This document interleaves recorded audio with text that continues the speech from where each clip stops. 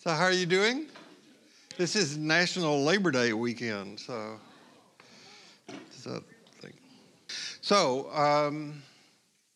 hello to the pajama people wherever you are. And remember, no matter who you are, no matter where you are on your spiritual journey, you are welcome here. So I want to begin by showing you this picture. It's the one you've seen a lot. This is a reconstruction by two forensic anthropologists of two male skeletons that were found in the geographical area where Jesus lived. And so they reconstructed this and were saying this is more or less what a typical male looked like. And so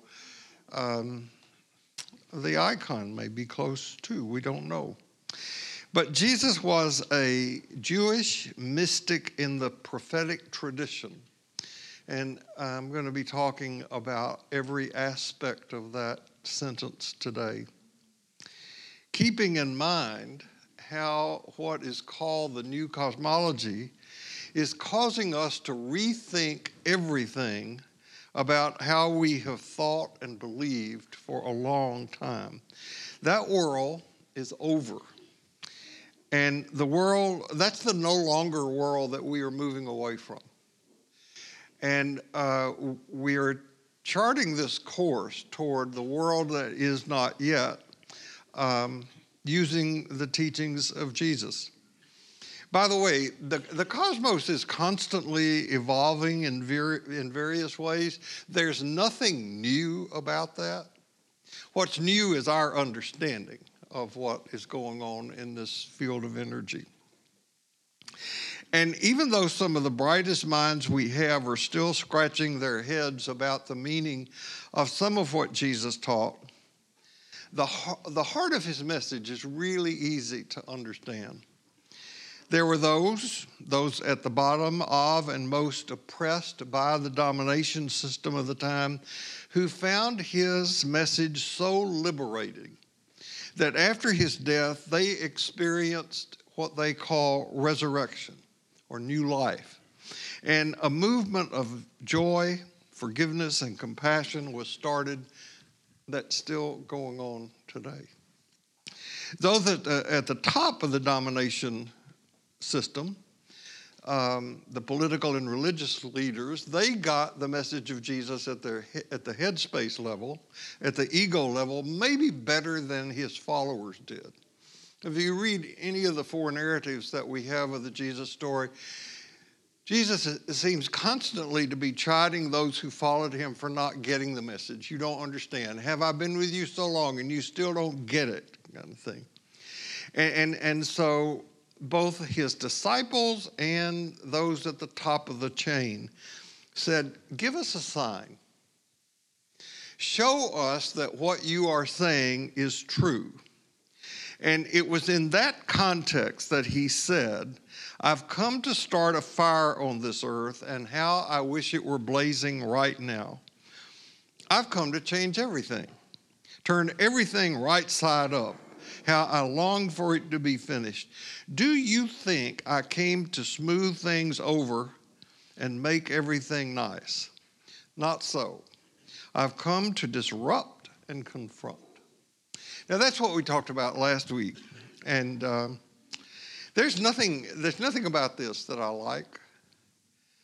I do not like change. I do not like to be disrupted. I do not like to be confronted. I bet you don't either. I have a well-established routine in my life. I like to get up in the morning, get my coffee, and do my morning practice. Now that lets you know right now that coffee and spiritual practice are not incompatible. And when it gets disrupted, I don't like it. It's kind of crazy, I know. I want things to be different, but I don't want to change. Now, you know what I'm talking about. Everybody in this room knows what that's like. You want to lose weight, but you don't want to eat less. You want to be healthier, but you don't want to exercise. You want to love your neighbor, but you don't even like them. You want the benefits of the things you hear me talk about in here, but you don't want to have a daily spiritual practice. Some of you do. Those of you who are going to heaven do.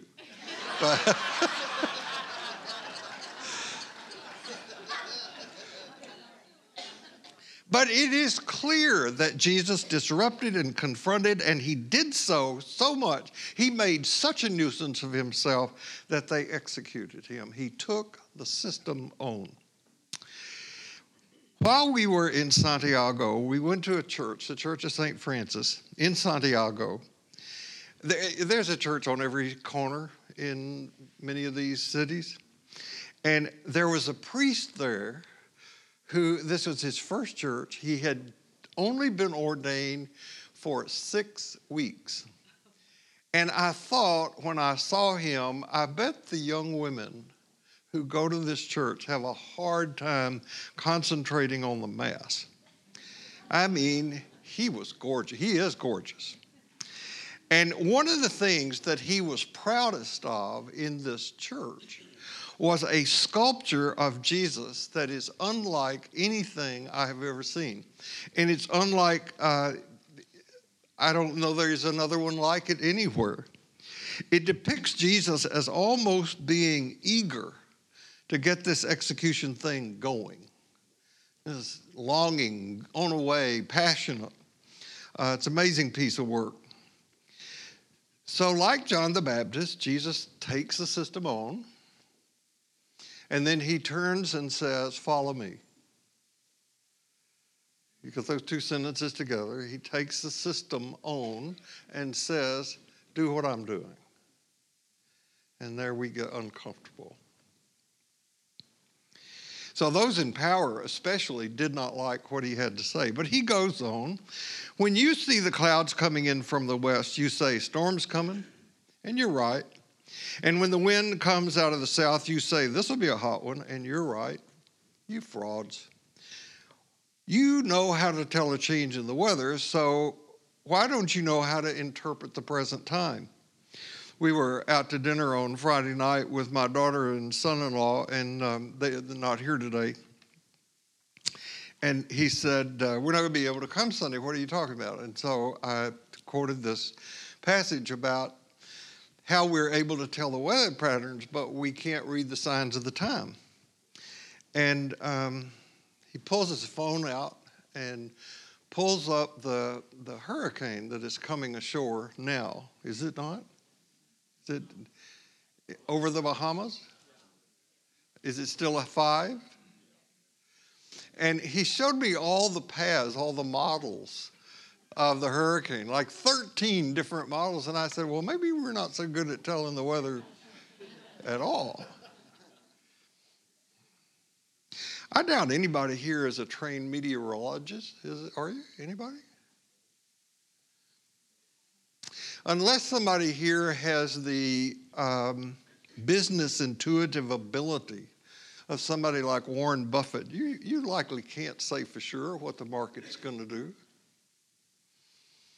Looking back on events, people are able to say, you know, we should have seen that coming. Should people on the eve of the French Revolution have been able to tell that was going to happen? Should greed, whether corporate or individual, and overreaching be known to produce consequences that are disastrous? Since the crash of 2 Boeing 737 MAX jets, I've been reading about that because I'm very interested in flying and aviation, and the experts in the field seem to say very clearly that it was a mistake to allow Boeing to regulate itself, because they were, in their ambition to meet deadlines on delivering planes, they were able to cut various corners, and that had logical consequences. So historically, what has happened to countries when What has happened to countries when absolute trust is put in military might? What happens to societies where wealth falls into the hands of just a few? Why is it that war and revolution take most cultures by surprise? Events that are initially described as unbelievable calamities eventually are seen as things whose occurrence was inevitable.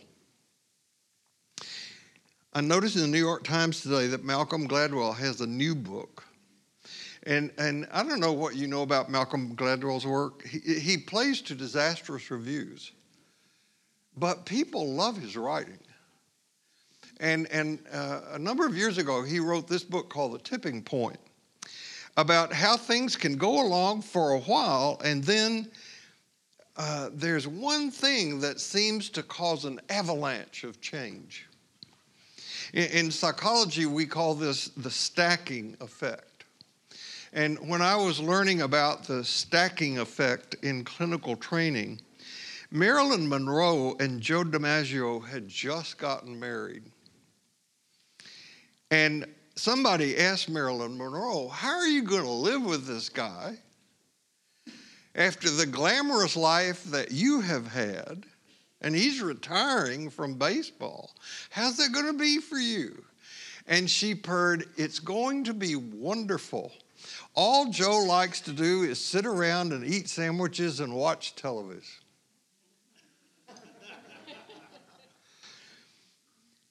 Nine months later, they got divorced. And at the end, Miss Monroe asked about that. She said, I had to get out. All he wanted to do was sit around and watch TV and eat sandwiches. So you know the stacking effect comes from that fable about the camel who has a burden of straw. And they keep putting straw on the camel until one straw more stacks and breaks the camel's back. So things in the time of Jesus were at a stacking point, tipping point. And he sensed it. And he pushed against that system. And what he pushed against was the domination system. Now, I want to preface what I'm about to say by saying this talk today, as I hope all of what I do, is meant to be a message of hope. I want you to keep in mind that the Jesus story does not end in defeat, nor does it end in the kind of victory that we in the Western world think of wins, like football victories.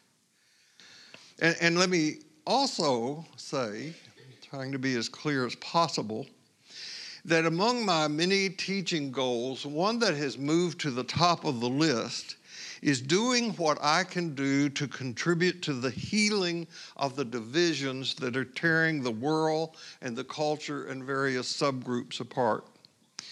This is a job we have to do from the inside out.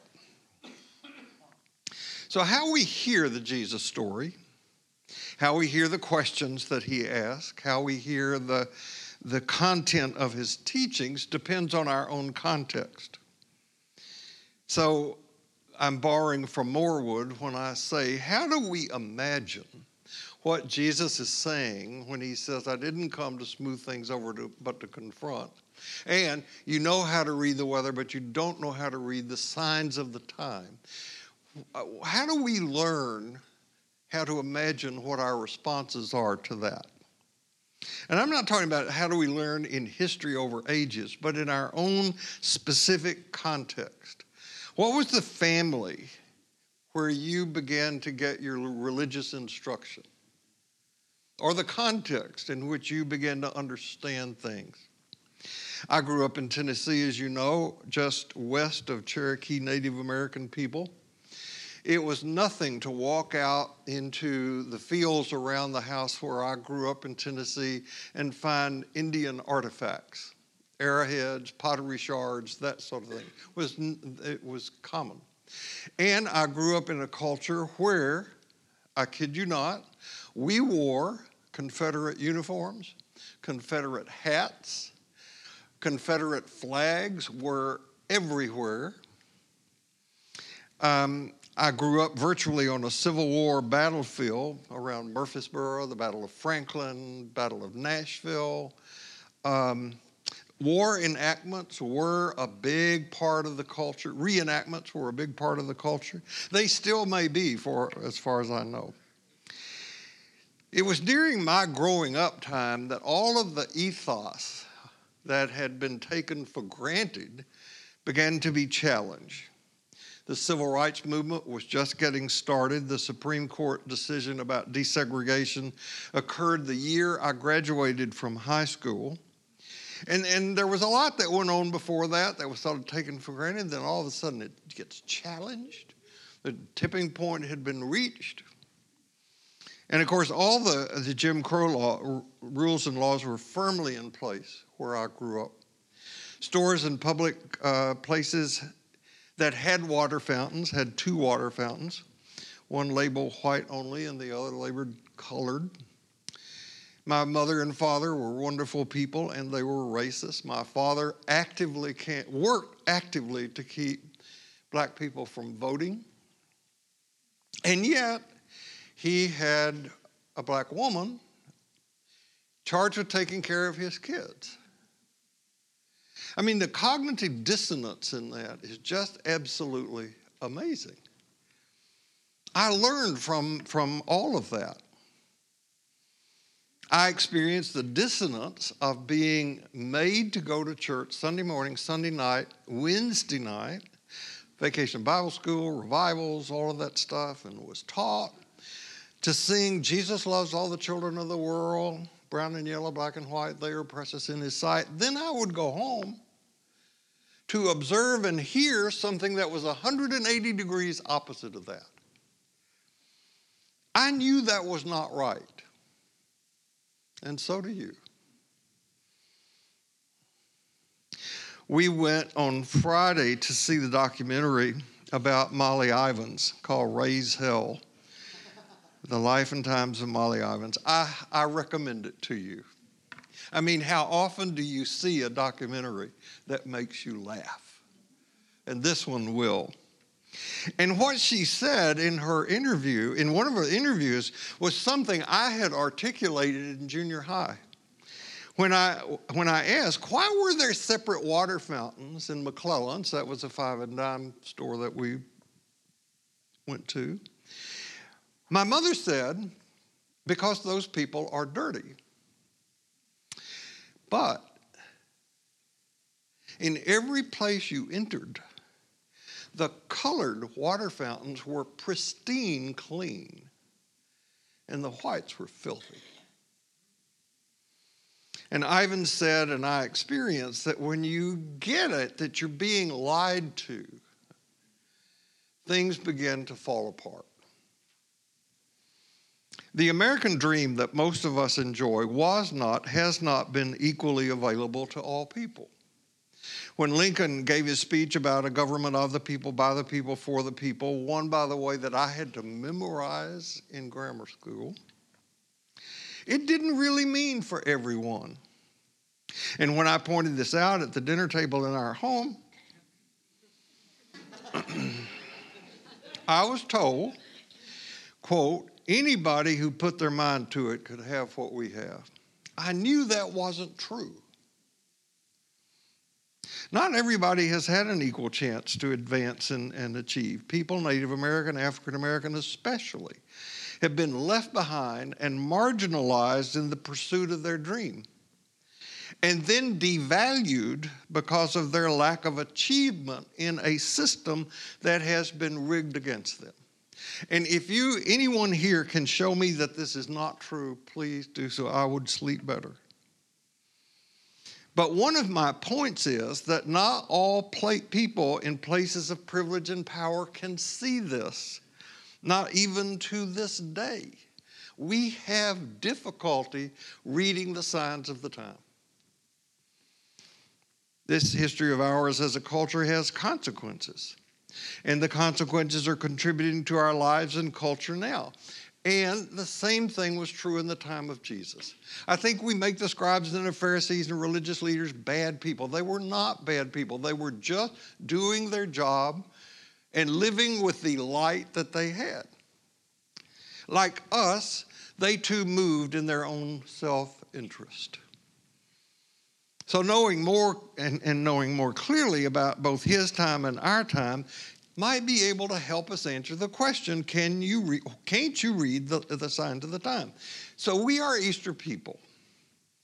How did Easter come about? Easter is about new life, new hope, new possibility. Well, there were events that led up to all of that. In their book, The Last Week, What the Gospels Really Teach Us About Jesus' Final Days in Jerusalem, Marcus Borg and John Dominic Crossan tell us that they talk about the domination system that led up to the crucifixion. And they say that the domination system has three features. And the first of these features is political oppression. And what this means is that a significant number of people are shut out from having any real impact, any real effect on the political system, so that real and effective power rests in the hands of a few people who have taken control primarily through their wealth. The next feature of the domination system is economic exploitation. And this second feature is in many ways dependent on the first. And essentially what it means is that the powerful set up structures to keep those without power in their place economically, so that those who do the majority of the difficult work to place goods into the economic system ultimately end up with only a small percentage of the overall profit. And the third aspect of the domination system is what Borg and Crossan call religious legitimization. The system is legitimized by saying this is God's will. And at the time that the Roman Empire ruled the area that included Jerusalem and Nazareth and Bethlehem and all the other places that you hear about in the Christian scriptures, the Jewish leaders had in effect gone to work for the Roman Empire. And as I said, they had their good reasons. It provided for their family. It allowed them to practice their religion. They even figured out a way to make a profit from it.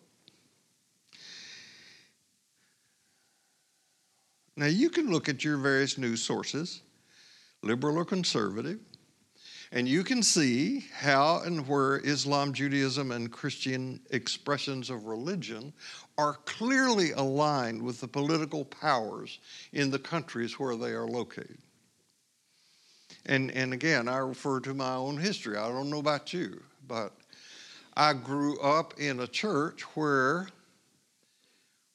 we had an American flag and a Christian flag at the front of the church. Now, you won't see that in the sanctuary here, but I imagine that in most Christian churches in this city, you will find an American flag,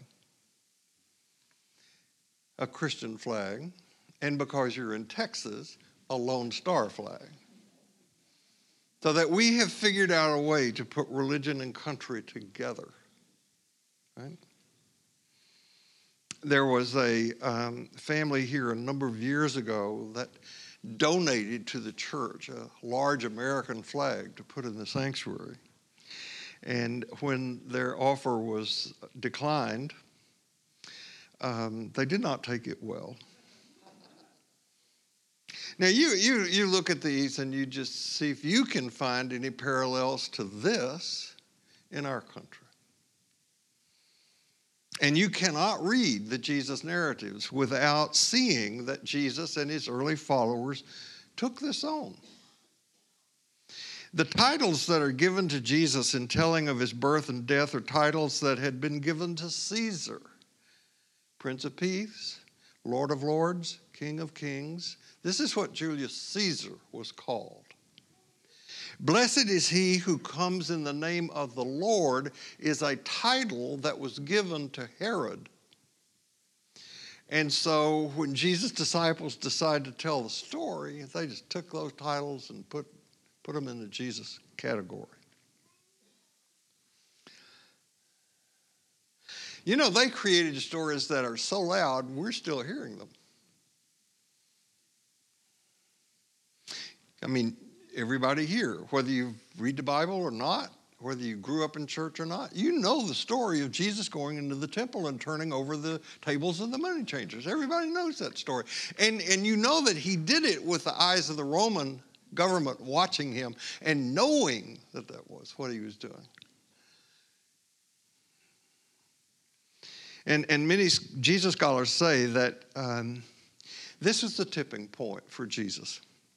The powers that be began to take seriously that he was a threat to their power, and they began to plot how they might get rid of this thorn in their side. And this story is also about how far the powers that be will go to protect their status. Now, I don't know about you, but I see these things playing out in the system in our country. It's hard to see because we love our country. We do not want to be critical of our country. But the rich and powerful are that. They're powerful. And they call the shots. When we were on the trip to the Balkans a couple of years ago, our guide, after he got to know us better, said, why do you Americans say you live in a democracy? Your president didn't receive the majority of votes cast in the election. There's a long silence. And then some guy tried to explain the electoral college system to the guy. And our guide said, that's not a democracy. A democracy is where the majority wins. So you put the question into Google, is the United States a democracy, and see what comes up. I was in a group some time ago, and conversation was such that I suggested that we, like many other countries, ought to make Election Day a national holiday. No work. It would be like Christmas, with no gifts. And the constraints on people about having to be at work would be taken off so that everybody would be free to vote if they wanted to. And you would have thought, based on the reactions that I got, that I had suggested that we all go vegan at a Beefeaters convention. People can vote by mail if they want to. Anybody can vote. They just put and on and on. It's a complicated issue. If people in positions of power and wealth feel like they're about to lose either power or wealth, they get angry and scared. Who are you to tell me what to do, or some other reaction like that? If people who are marginalized feel the system is rigged against them, they begin to lose hope and to give up. They become a self-fulfilling prophecy, a drag on the system, or they become rebellious. And you get the French Revolution. The American dream isn't a dream if it exploits anyone at any level for any reason. And now this is where Jesus comes in. Because the Jesus story is about, among other things, how far love will go for the sake of justice. And I think we need to face it, that it is a challenge for those of us who say that we want to follow Jesus or want to figure out what it means to pray, thy will be done on earth, or as Neil Klotz Douglas translates it, let each of our actions bear fruit in accordance with your desire. It's hard for us to figure that out if we don't open our eyes. And Jesus' plan for the world was that love would lift everybody up and leave no one behind. So he says, do you think that I came to play nice? So he confronted those who used their power. But the story doesn't stop with that. The story continues with the resurrecting power of hope and love. I'm always interested in how different people define to them what it means to be Christian. My definition is that to be Christian is to have a relationship, a growing relationship with the God of Jesus, with the faith that that relationship will not leave us unchanged. And that we have a way of getting feedback and our work, our spiritual work, with how we are in doing with growing in love and peace and joy and all of that. I've read a lot of Shelby Spong over the years, and only this week did I read this by him. Christianity is not about saving people from their sins. It's about expanding the sense of what it means to be human. What Christianity does is lift us beyond the survival mentality into a kind of humanity that can give itself away in love. That's what the Jesus story is all about. And one of the values in knowing Jesus is that he shows us what this love looks like. It looks like healing people who are hurt. It looks like feeding people who are hungry. It looks like loving and welcoming people who are shunned. It looks like defending people who are overwhelmed and can't take care of themselves. It looks like grieving with people who have lost what and who matters most to them. It looks like having a meaningful conversation over a cool drink of water. It looks like an exuberant celebration at a wedding. It looks like a man being executed because he would not stand down. It looks like a community of love and joy and fearlessness and forgiveness and hope that grew out of that dark event. Last week I used a phrase in here and I said, don't go right, don't go left, go deep. And I think that Jim Wallace is the first one I heard use that phrase a long time ago. Wish I'd thought of it. Well, I think what that phrase means is if you're conservative, don't abandon that. If you're a liberal, don't abandon that. But please don't let those labels define you or confine you. Because any label you put on yourself is a trap. Nothing lasts. Nighttime doesn't last. Neither does daylight. Yin is not the whole truth, but neither is yang. They fit together. Can't have one without the other. So in speaking against the system, I want to be clear that I am grateful and blessed by where I live, the privileges that I have experienced, most of which were just handed to me because I was a white male who lived in the system where white men run the show. You know, I am an idealist about conflict. I really think that with education we can have a more peaceful world. I look back over history and we've never not had war. I mean, wars are for the most part futile. Yet, I also remember when I stepped up and over the rise of the American cemetery in Luxembourg and saw the crosses of men, some of them as young as 16, who died to stop Hitler. And I first saw this, I just broke into involutional sobs. If they hadn't done that, we wouldn't be here.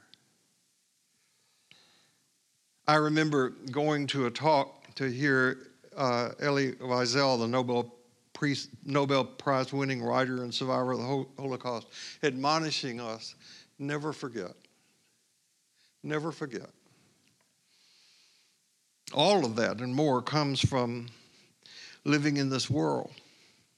But mystical, prophetic, spiritual teachers guide us not to get our identity from any of the worlds that we live in. As Jesus put it, learn to be in the world but not of it. And one of the first things I ever remember hearing Richard Rohr say had to deal with the dangers of what he called the 3 Ps: power, position, and possession. So Jesus' plan was to make love the primary goal. His desire was to create a world where everybody would be raised out of the tombs that any domination system keeps them stuck in. A world where everybody is understood, welcome, where all are treated as equal. We're not there. And if we don't know that and we can't embrace it, which is what I'm going to talk about next week, if we can't embrace what is, I mean really embrace what is, if we keep it out there somewhere, we'll never change it. We don't have a good answer for, can't you read the signs of the time? Now, unless you're here for the first time, most of you know that there's an aspect of my personality that I like to think of as being playful. Others think of it as being a smartass. But I love jokes. I love plays on words. I love puns and all of that. It's an affliction that I have. I mean, seriously, it is. It is. I won't go into that now. And one of the things that I love is, as you know, the cartoons that I show at the beginning of the class, and then there's signs that I love. Now, these days, in the days of Photoshop, there are a lot of signs that circulate on the internet that are just not true. They didn't happen. They're funny, but they're not true. Like this one. That's a great sign, but it didn't happen. I'm sorry, it didn't happen. Those of you who are in the advertising business know that would have never gotten to a billboard stage. It just would not have happened. So I have signs that I have taken. This one was on Westheimer near St. Luke's Methodist Church, which I just had to stop my car some time ago and take this. I think this, this is a great $20 for answers and solutions. This used to be in the 59 Diner.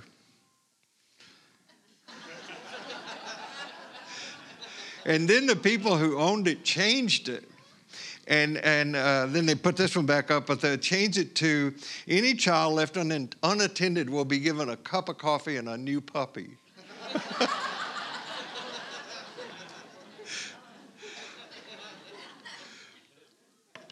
This one is still in my grocery store. I mean, healthy living, beer and wine, shortcut. All right. I took a couple on a trip in Scotland one time. Said, don't knock the weather. 9/10 of people couldn't start a conversation if it didn't change once in a while. And we were so back in the wooded area on the Isle of Skye. We went to this place to get a coffee, and it said, no Wi-Fi, no mobile signal, relax. We have a hard time with that. This is a true one. I wonder if the people who put those up didn't see the craziness in there. The reason I'm putting these toward the end of the talk instead of the beginning is because if I'd put them at the beginning, this is all I'd done the whole talk. I would just showed signs. So here's the last one.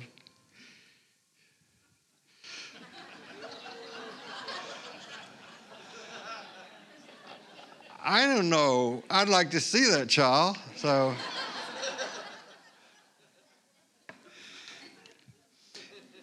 you know how the fundamentalists take things literally? They say that you should. So here's an angel speaking to God. Didn't you send a guy a sign last week? Well, apparently he didn't get it. This week he's asking for another sign.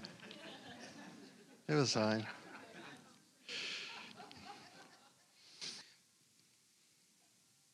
You know, when I mentioned to you a couple of weeks ago that my own spiritual director asked me at the beginning of our meetings, she will say, how's your connection to connecting presence? I think it kind of causes you to go back over your week and think, where have you seen? Where have you heard? Where have you experienced? Where have you been challenged? So what are we to believe or have faith in? And how are we to live? On the one hand, we have what the mystics of all traditions have been saying for millennia.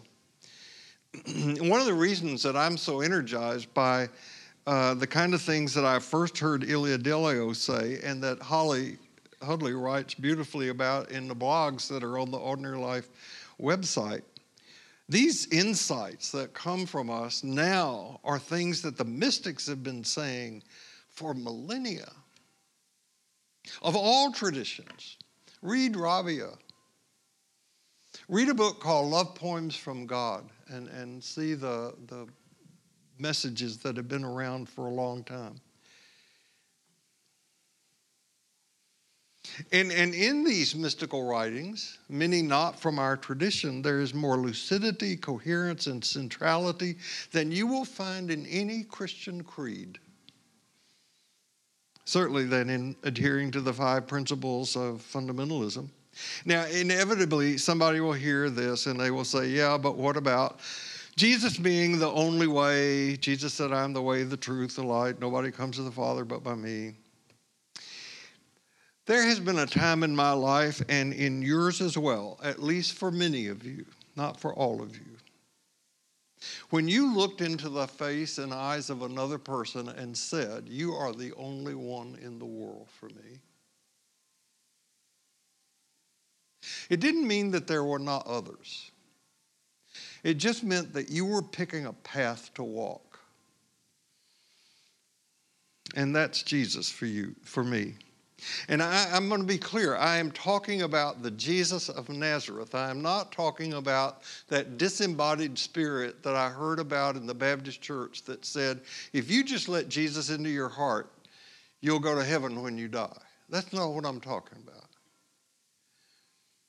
I'm talking about the Jewish mystic in the prophetic tradition.